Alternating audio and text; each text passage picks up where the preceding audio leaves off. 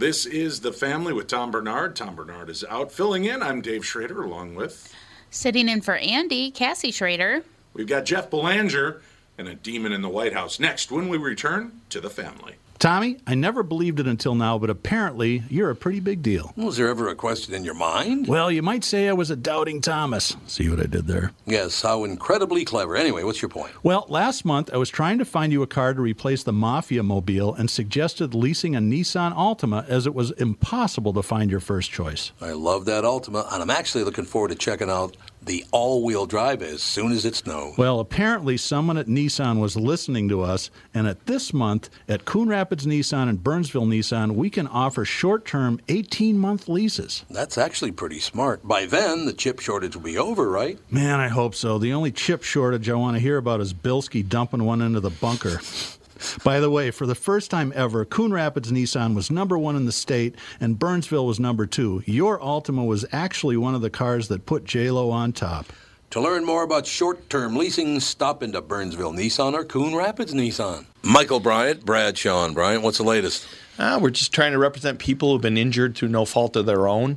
We're trying to talk to them before they talk to an adjuster or before they take a settlement that isn't something they should get based upon their injuries. How many people are out there not in the law business, that love to run around scaring people before you even get to them? Well, adjusters want to settle cases and Right. they want to close files. So based upon that, they do what they have to. I think there's a lot of circumstances where they probably act as attorneys where they're not attorneys, and they try to explain people's rights, or they give them a certain view that if they look at it. And what I always say is this: if the adjuster really truly thinks the offer they made makes sense, they'd have them come see us. And that's exactly my question is, you have to understand who has your best interest in mind, correct? Well, you want to know what your rights are. Whether or not you decide you're going to hire us or not, that's a choice. It's a free consultation, and you want to understand what all your rights are and what coverages you have. And plus the fact I hang out with you, so you got to be a good guy if I'm hanging out with you. Maybe. Okay. Ladies and gentlemen, Michael Bryant, Bradshaw and Bryant.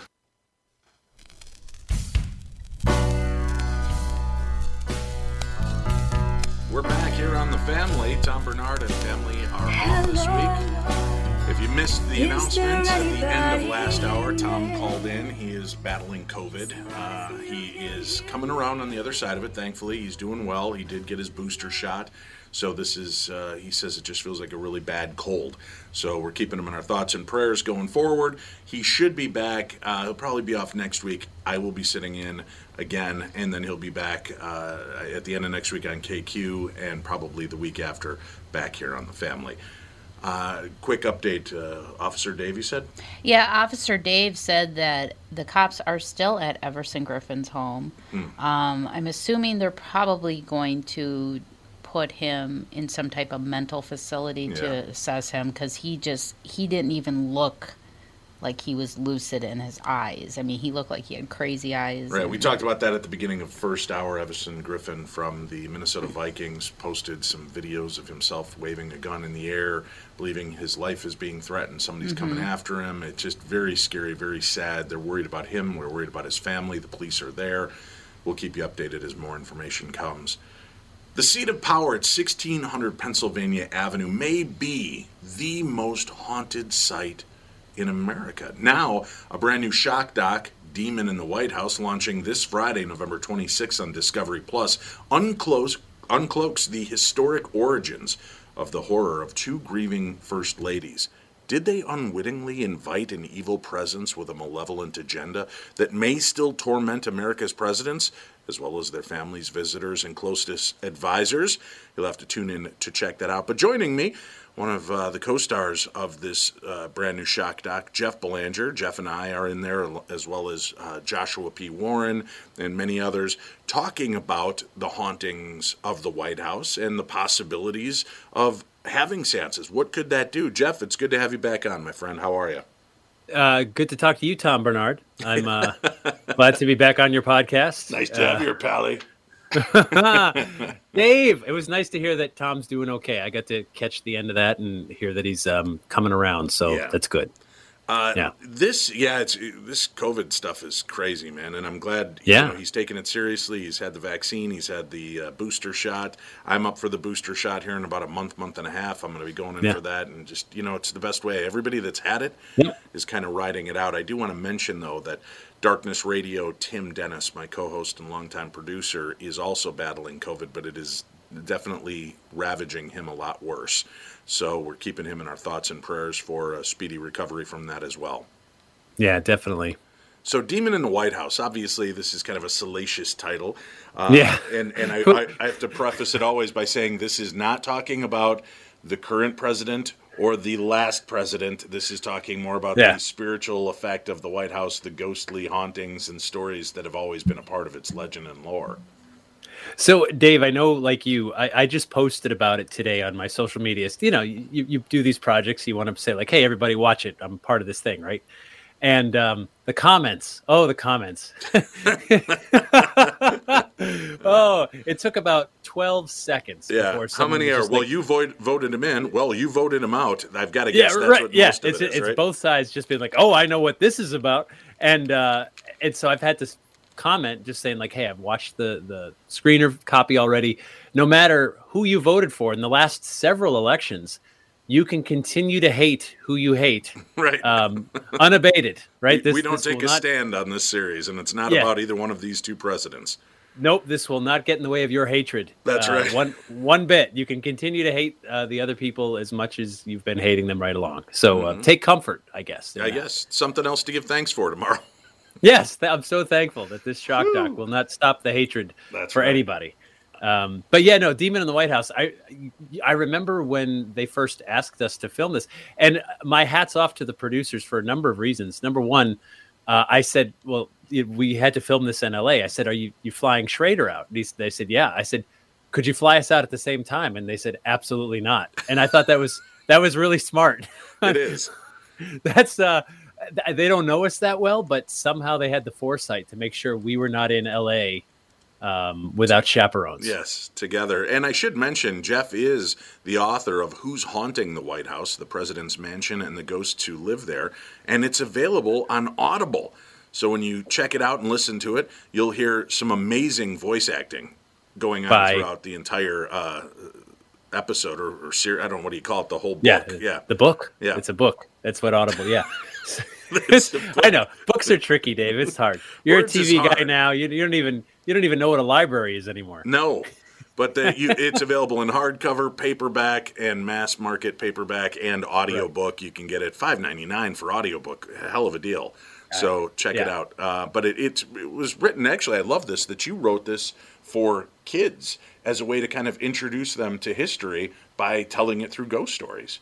That's what got me into the White House. It was, was it maybe 2006? I called the White House, the main switchboard number, because I didn't have another one. And I said, hey, I want to do a book about the ghosts of the White House. And the operator said, okay, hold on a second. It transfers me. And the boss picked up. And the boss, of course, is the chief usher. Oh, yes. Okay. He was working that. That was his day to work the switchboard at the White House. Bruce Springsteen, how can I help you? Yeah. Wow. Bruce. Yeah. And so we talked about, I said, hey, I'm interested in doing a book about the ghosts of the White House. And he said, yeah, we're not interested. And I said, but I think we can use ghosts as kind of an innovative way to teach history to kids. And he said, go on. And it was great. Gary Walters was the chief usher at the time. He'd served every president from Nixon to George W. Bush, the second Bush. Arguably spent more time in that building than any even two-term president, if you consider, 40 to 80 hours a week times all those years. And so with some help from some of my elected reps, I got to go down there, take the tour, interview some of the staff, interview Gary Walters. And it's amazing how forthcoming they are, and matter of fact they are, about the ghosts. Oh, yeah, it's haunted, sure. Yeah, I mean, like, this is the White House.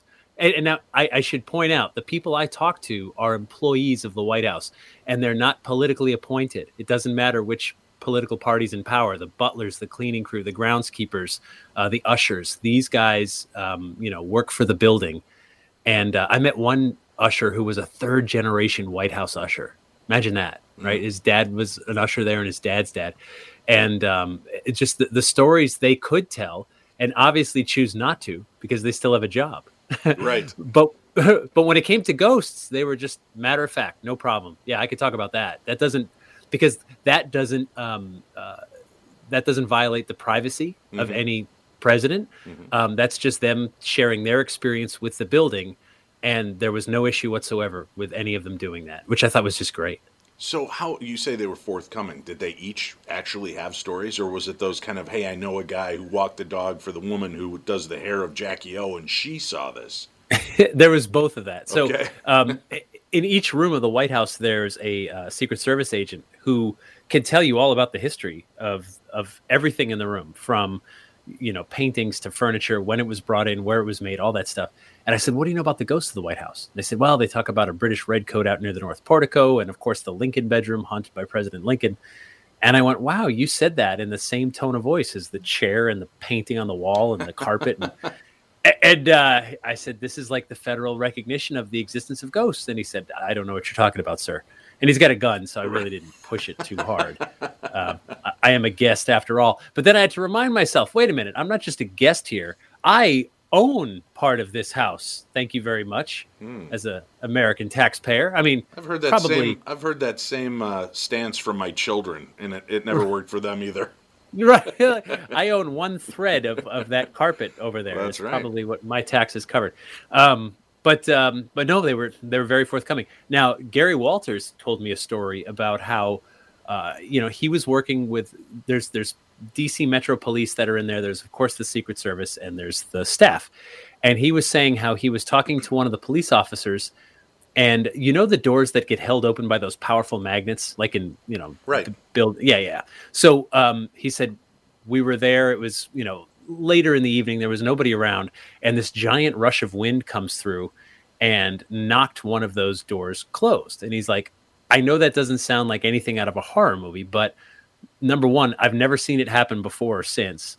Number two, it's the White House. Doors don't get opened or closed without it being on a schedule somewhere. You know what I mean? Like everything is just checked and double checked. And you think, well, maybe someone else opened a door somewhere and it created a vacuum, but no one was down on the lower levels. And he's like, it's just one of those things where you have to remind yourself, this is the White House. It's not like, I'm going out for a while. It's everything is cleared through multiple people. But then spoke to a operations foreman who's like a maintenance guy that takes care of various things around the building. And he said he was on the second floor turning on the lights one morning, which was part of his duty. And he saw Lincoln sitting in a chair outside of the Lincoln bedroom. And he said he was sitting with his legs crossed. He looked right at him, and then Lincoln disappeared.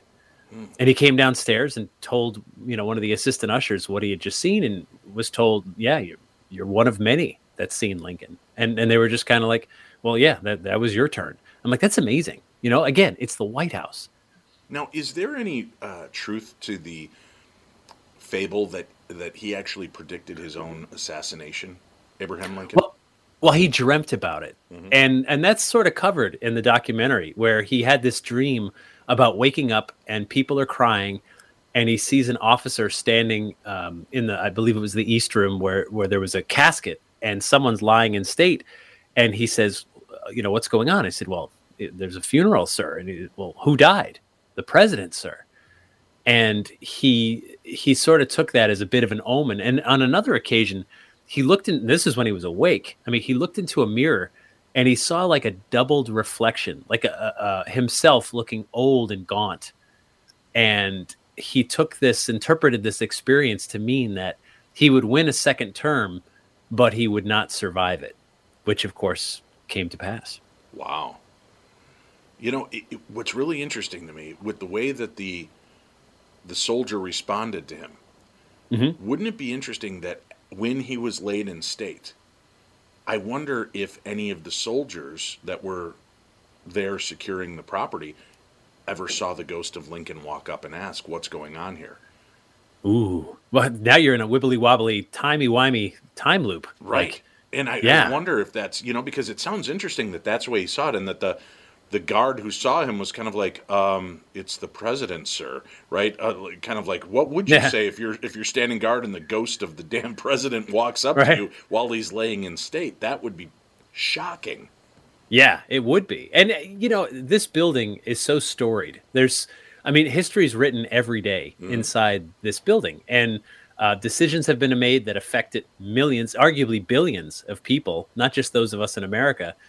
Decisions have been made in that building that have taken countless lives, whether it's military actions, dropping the atomic bomb, D-Day, World War II. I mean, you name it, right? Vietnam. Every time soldiers have been placed in harm's way, that decision has gone through that building, and it's just there's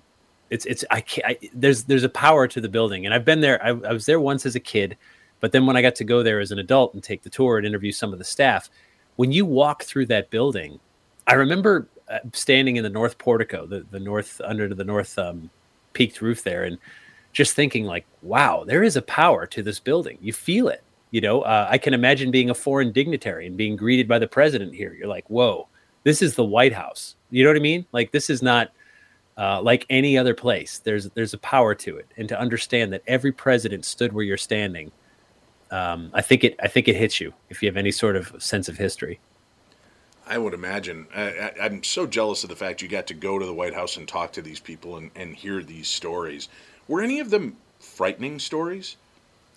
Not so much. Nobody that I talked to had anything overly scary to say. They viewed it more as like more matter of fact. However, if you look through some of the presidential libraries, and I look through all of them, and I got every reference to ghosts and hauntings at the White House. The people that have lived there, first family members included, and presidents, each of them has made some comment about it being haunted, and some have had experiences. And you see this in the documentary as well. The Bush daughters, Jenna Bush and George W. Bush's daughters. Yeah, Jenna and Barbara. Yeah. Jenna and Barbara, yeah, they had a few weird experiences in there too. And again, it's the White House. Everything is so well taken care of, right? Everything is perfectly maintained. It's not like they're going to let that water heater go and keep ticking. Right. You know what I mean? Right? Like, it's the White House. Like, my wife suddenly turns and looks at me as you said that. Oh, you mean the president will check the water heater, but not you? No, right, honey. Well, you know of the issues we've had. So it's just like, don't knock on wood. Are you talking about the water heater or us? No, our house. I thought you were about ready to start telling me something. No. Our house, when it comes to anything with water. Yeah. It's all spiritual. It's got to be paranormal. That's my guess. Yeah. Crazy. It's probably holy water at your house. The holy water heater. Yeah. But I know Barbara and Jenna Bush said that they heard strange things and actually went out and talked to the White House butler, who said, boy, if you could see the things I've seen and heard, that's pretty remarkable that, the butler of the White House is just, oh, yeah, that happens. Just very matter of fact about it. Well, they've all heard the stories, right? I mean, they all know it. George H.W. Bush, the elder Bush, when I was working on my book, I called every presidential library and I said, I'm looking for every reference to ghosts, hauntings, spirituality, like at the White House. And the researchers gathered them for me. George H.W. Bush had the fewest. He had 2, and they said they're classified. And they asked me, would you like to file a Freedom of Information Act? And I said, well, yeah, of course I would. I mean, And so I did. And then I finished writing the book and honestly forgot all about it. Like 6 months after the book came out, I got a letter in the mail that one of the documents had been declassified for me. And I got to read it. And I opened it, and it was a photocopy of a handwritten note from President George H.W. Bush, the elder, to the author David McCullough, who writes those history books. They're as thick as phone books. Mm-hmm. Phone books used to be. And it said, Dear David, either the White House really is haunted or the thunderous applause from your lecture last night is still reverberating through the building. Thank you so much for coming here to share your wisdom and your stories. George Bush, and I was like, at first I was like, whoa, cool. The president sort of acknowledged, yeah, everyone knows this building is haunted. On the other hand, I was like, oh, I'm kind of dirty for, like this is just a personal note from one person to another. I really had no business reading it. And it was classified for, I guess, personal reasons.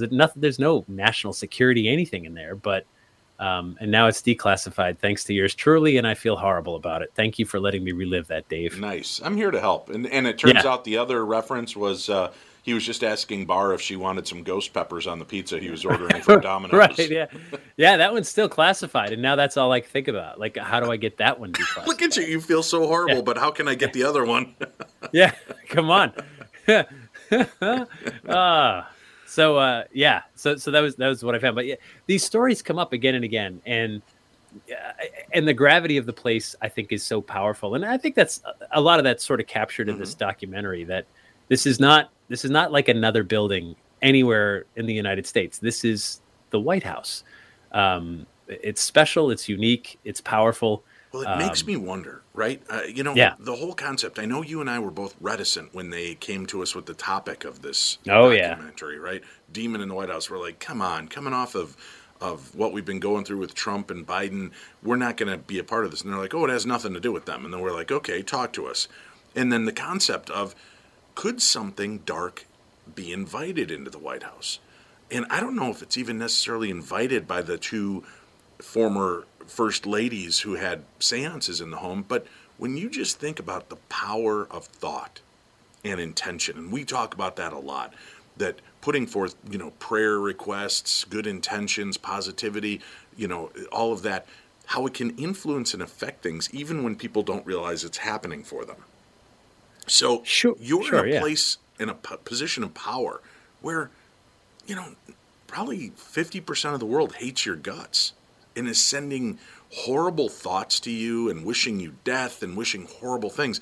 If thoughts do take form, it would only seem possible or probable that something negative could dwell the halls of the White House simply from all of the negativity that's been spent sending it that way.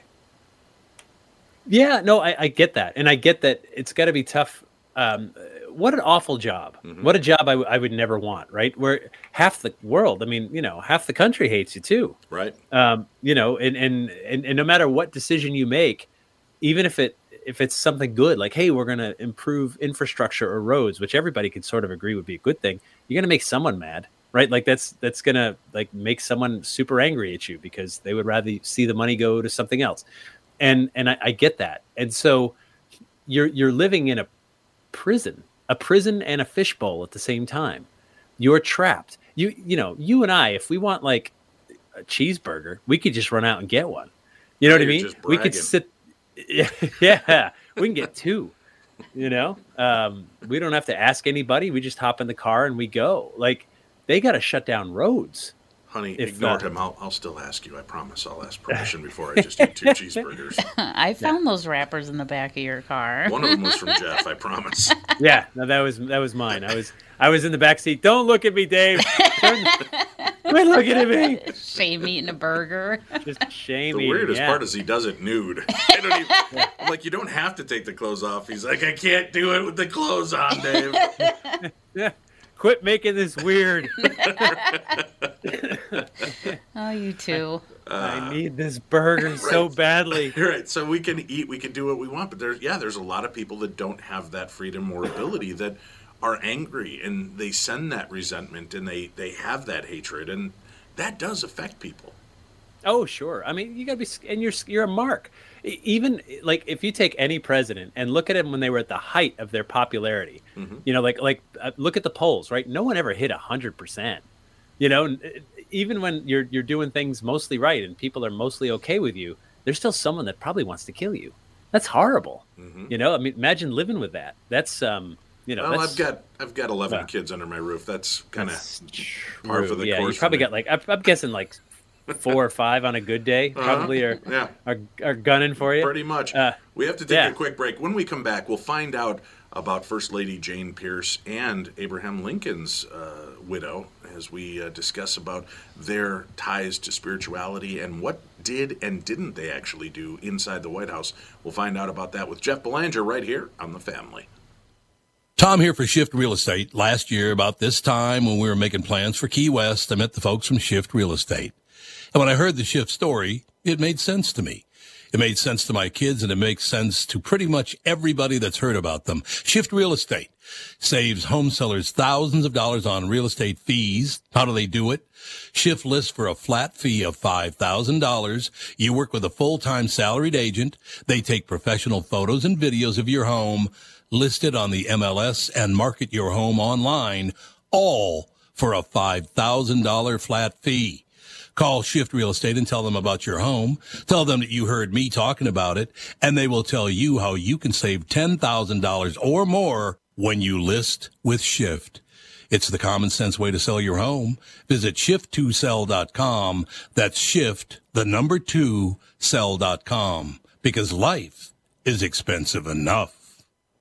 It's time again for my friends at Profile. The holidays are coming, and while I love gathering with family and friends, I don't love the weight gain that usually follows. That's why I'm glad my Profile coach Haley has given me the tools I need to have a healthier holiday season. I've learned it's not about being perfect. It's about having a game plan ahead of time and making better choices. I know I can still enjoy good company and good food without going overboard and derailing my weight loss progress. Look, I've lost over 100 pounds, and I'm keeping it off. Join Profile this month and take advantage of their buy 3, get 3 deal. Pay for 3 months of health coaching and get 3 months absolutely free. Profile has helped me, and they can help you too. Profile has 6 metro locations as well as Waite Park, Mankato, and Rochester. Visit profileplan.com/Twin Cities today to set up a free consultation.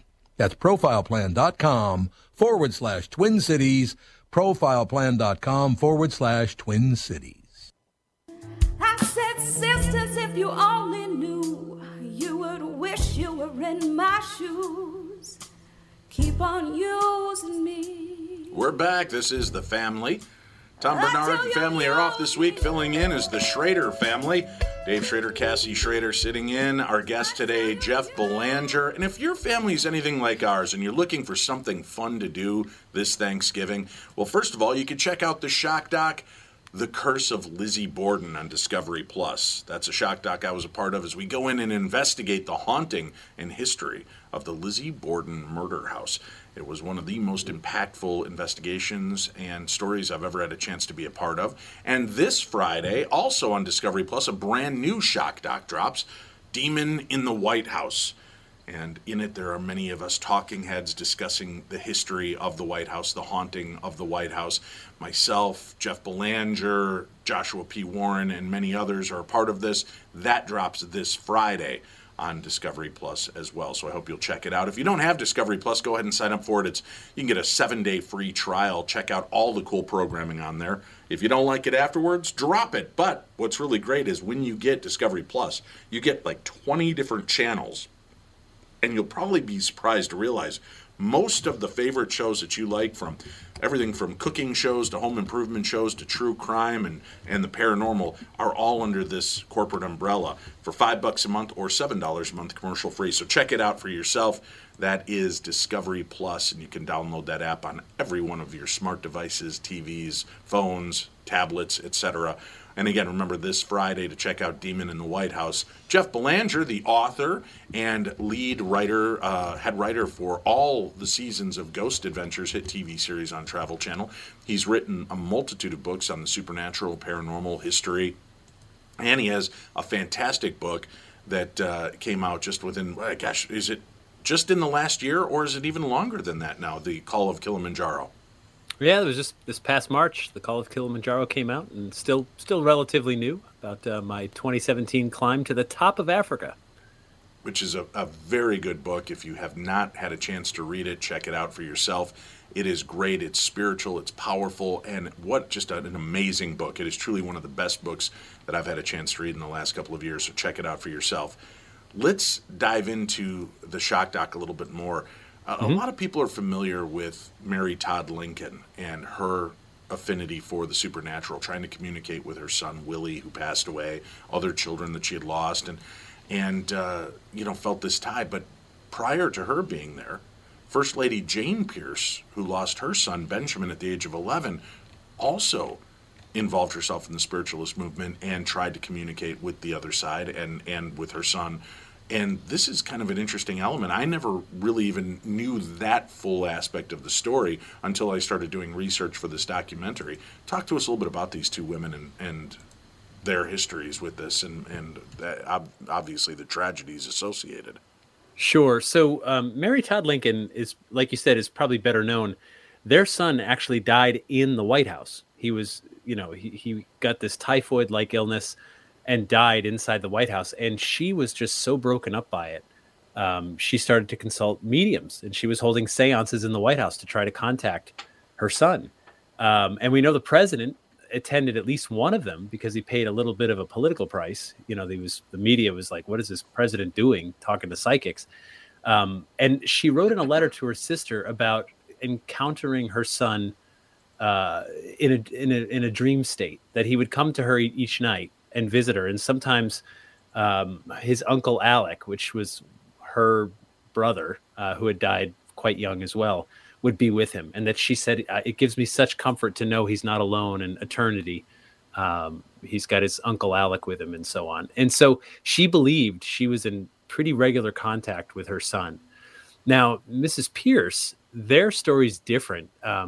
Mrs. Pierce, the last thing on earth she wanted was for her husband to be president. Right. She was, and in fact, he was sort of like this dark horse candidate. At the time, he was kind of like a rising star, and it was one of these things where it was the perfect storm that kind of got him there.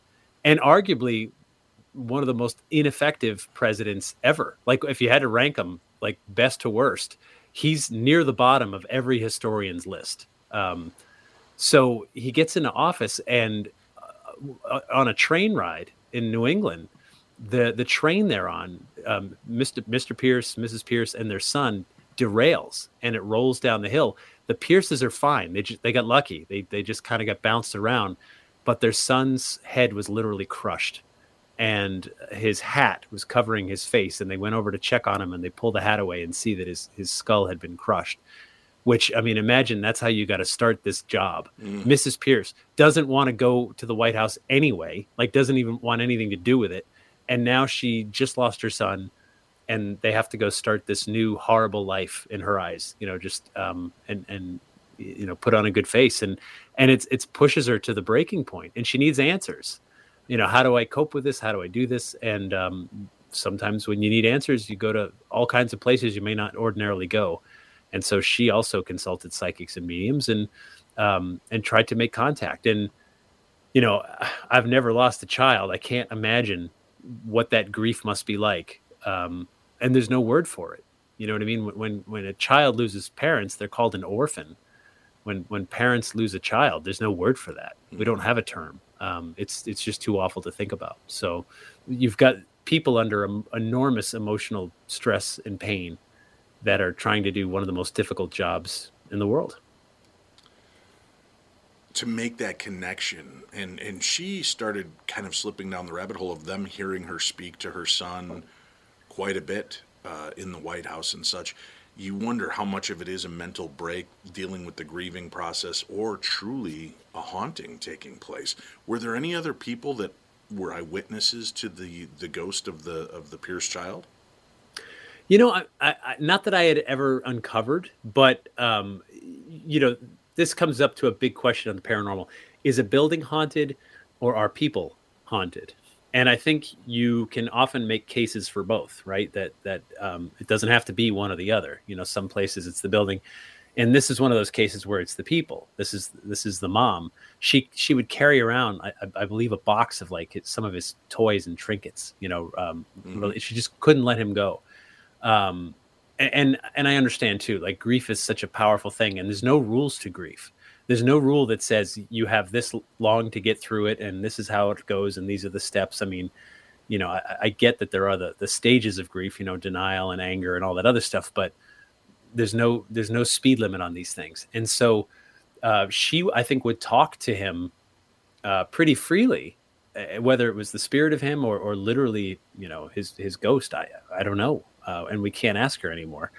But yeah, I'm not aware of another person encountering his ghost. However, in the early 1900s, the first couple of years, a military aide writes in his memoirs that he's visiting the White House, and they talked about it being haunted by the ghost of a little boy. And keep in mind, the Lincolns were more than 40 years out of office at this point. So, I mean, that's a pretty good long time. And the only boy to die in the White House was Lincoln, but they never really identified him as Willie Lincoln. So I don't know. Maybe there's some connection to something else there. Right. And then there's that kind of terrifying angle of, if there is something dark out there and it knows that you're grieving as a parent, should we be cautious in calling forth these energies? Because we have no real way of telling if something else steps in. And I think that's been a big angle of, the fear of involving spiritualism, mediumship, seances, because just because you call forward that spirit doesn't necessarily mean that's who answers.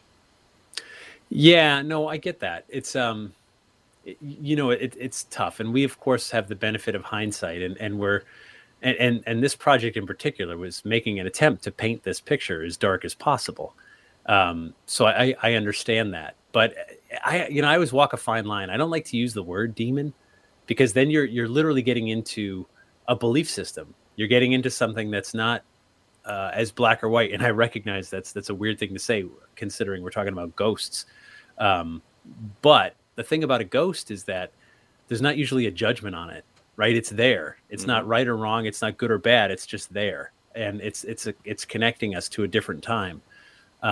Demon, however, puts it into a whole other realm that I'm usually not comfortable going there, just because I just don't know. I've never encountered one.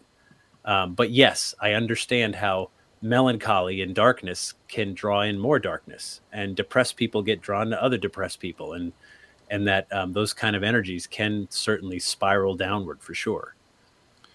Yeah, just, that's where I kind of think they're exploring all the different avenues of, could something dark ever get in? How would it have gotten in? What portals or ways would this have happened? Could it have been for people sending dark energy and bad thoughts? And there is a history of that in some of the different religions, of being able to send forward a golem, a dark force to do your bidding. Tulpa, yeah. Tulpas, these thought forms. So it's a fascinating aspect of this. Now, one question I have for you, as we talk about the concept of thought forms, tulpas, focusing on things, there's been, and I will say for parents out there, this might be a part of the episode you want to, pod down as we discuss the upcoming holidays. There's a lot of great history and legend and lore surrounding the next month and a half. Oh, yes. One thing I'm curious about is, with so many people focused on Santa Claus, Saint Nick, why aren't we seeing more representations of him? Right? You would think that thought form would have a pretty powerful feeling towards that, especially because it's driven with love and excitement. Mm-hmm. Why do you think there aren't claims of people seeing Santa? Especially at other times of year, or when they're worried about, being naughty and nice, and did they do the right things? I don't know if I agree with you, Dave. I think there's sightings all the time, and I mean, not just at the mall, not just driving around fire trucks in neighborhoods, right? I mean, pretty soon, Santa's sort of omnipresent, and I don't know. I think people have more sightings than you might think. It's just easy to assume maybe it's a helper, or it's maybe, something else. But but the reality is, I think he becomes a pretty visible character. And quite honestly, Santa Claus, Saint Nicholas, is the reason for the season. I mean, this is his day, right? I mean, well, the reason for the season in Christianity is Jesus. So let's just, before people start beating me up with emails on that. Oh, but that's a super huge afterthought, right? And I'm not disparaging the. I don't always celebrate my birthday on the day either. I get it. No. But that's absolutely an afterthought. If you read the Bible, the Luke is the only chapter that gives us a clue as to when Jesus was born, where it says, shepherds were lying, sleeping with their flock by night, and in Bethlehem, there's 3 seasons of the year where they would do that: spring, summer, and fall, which means the only one you can rule out is winter. But that's okay. Like it's it was really, Rome incorporating itself under one God and adding on the birth of Jesus to the end of Saturnalia, which is of course right around the winter solstice. So that's kind of how we got there. But for the veneration of Saint Nicholas, not only becoming the Bishop of Myra, which is modern day Turkey, and then getting his own day, Saint Nicholas Day, on December 6th, which throughout Europe is when he brings presents. The Dutch bring Sinterklaas over to New York. He becomes Santa Claus. And eventually the date gets moved over to the 25th. So there's a huge confluence of influences on this holiday that date back long before Jesus. Saturnalia was going for many centuries before Jesus was born. Yule festivals up in Scandinavia and so on. And it's all been sort of put in a blender. And so, again, I'm not disparaging anything. I'm just saying that's historically how it happened. Mm-hmm. And so now we've got this figure, and year after year, this holiday gets redefined. Every year there's we get to redefine it. And what I love about it is that I think some of the darker characters related to the season are making a comeback, like Krampus and Belsnickel. And my evidence for that is that Krampus had his own Hollywood movie a few years ago. And you saw actually many. Now there's quite a few Krampus movies out there. Yeah, it's blowing up, right? And then what was the movie with Kurt Russell and Goldie Hawn? The Christmas Chronicles, right? 1 and 2. Oh, I love that movie. Yep. So part 2, which is on Netflix, right? So part 2 last year, the main antagonist, the bad guy, was a character called Belsnickel, which was great. And Belsnickel's partner was the Yule Cat. These dark, dastardly, creatures from the Yuletide season. Belsnickel comes to beat up naughty children. Krampus comes to literally carry them away and eat them. So I kind of feel like these darker characters are making a comeback because we need them. We're summoning them, if you want to use that word, because we need the balance. It's not just all love and light. Sometimes it's dark and scary, which is how this season was born. Winter is scary. You know that. You're in Minnesota. Right. Oh, trust me. I know how scary it can be. Yeah, of course you do, right? Well, you've got all of these great aspects of history, story, tales that are tied together, and love, light, all these concepts of things that take place during this time of year. But it is remarkable how many magical things really do kind of occur. Absolutely. It's part of our lives. And you talk about, no, there are no miracles. Real miracles don't happen. We just reported on Supernatural News on Darkness Radio the other day. What was that car, Cassie, that they drove over? Do you remember? It was this car gets crushed by a semi. It's like a RAV4 or something. Yeah, I can't remember the exact. It's unbelievable. And the truck is still sitting on top of it. And the rescuers come up and they hear, help, help. And they break out a part of a window. She crawled out with just minor bruises and scratches. If that's not a miracle, whether it's modern engineering that saved her life or God himself stepped in, that's pretty remarkable. Well, the way the vehicle looked, I don't know how anyone could crawl out of it. It was literally flattened like a pop can.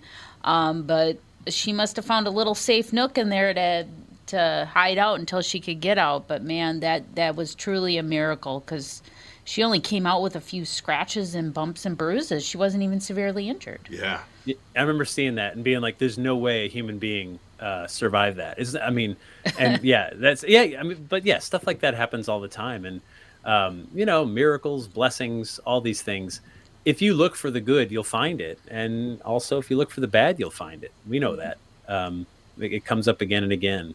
And not to try to put us back on track, but where could that be more true than at the White House, right? Wow, right? Look at you bookending things. I just promised you it wouldn't all be about the White House. That's why I was trying to take you into some of your other festive conversations. Thank you so much. Unless if you're done with the White House, we can move on by all means. We only have 3.5 minutes left, so we can pull out anything at this point. Let me say this, sure. I started by saying it. When I posted, hey, watch it, as we do, right? You work on these projects, you post about them. Hey, please watch this thing that I was involved in, and give it a look. Of course, we do that. We work hard on these things. We research. We fly across the country to film them, and yet, it's seconds. People are like, it's Biden, it's Trump, it's Obama, it's God. I'm like, I was like, people, can you not make it political for just once? Right. It's polarizing, and I know the name Demon in the White House, and I'm sure that's part of why they picked it. Right, was just to ruffle feathers, so you watch it. But the reality is that this place, which used to just, when I was a kid, you're like, wow, the White House, blah, and rainbows and stars would fly out, right? Now it's just like, the White House. And I feel that way too. You know, I'm like, I don't want to. Yeah, I don't want to talk about it. It's the pirate White House. I don't want to even talk about it because someone's going to fight. Someone's going to bring up something that's ugly and nasty, and it just brings out the worst in us. And we need to redefine this building, and maybe the ghosts, the hauntings, the scary things there will help us do that. Very cool. And check out the book, Who's Haunting the White House? The President's Mansion and the Ghosts Who Live There. It's out and available by Jeff Belanger, and you can find the audiobook version, hardcover, and paperback editions all on Amazon.com, so go check them out for yourself. Again, that's Who's Haunting the White House, the President's Mansion, and the Ghosts Who Live There. This weekend, on Friday, dropping on Discovery Plus, the brand new shock doc, Demon in the White House. We're both a part of that, so I hope you'll check that out. Also, make sure to check out The Curse of Lizzie Borden, the other shock doc I did. And this is like your 900th shock doc. You've got a couple other. What other ones do you recommend people should tune in and check out? Yeah, this is the 5th one I've done. There's Devil Road about Ed and Lorraine Warren, and we did Conjuring one. The Devil Made Me Do It, which was a good one. That just came out a few months ago. And I'm about to go film another one. So, it's been a cool series to work on. Very cool. Well, I hope you guys all have a wonderful and happy, safe Thanksgiving. The family is off for the next 2 days here. There will be no programs for Thanksgiving or on Friday. We will be back next Monday. Cassie and I will be filling in again for the Bernard family here on the program. We've got a lot of great guests lined up, a lot of fantastic conversations. We'll invite you to be a part of that conversation with us. Please be safe, be kind, and I hope that you're surrounded in light and love for this holiday season. Thank you so much for tuning in to The Family with Tom Bernard. I'm Dave Schrader, and that's Cassie Schrader. We'll see you again next week.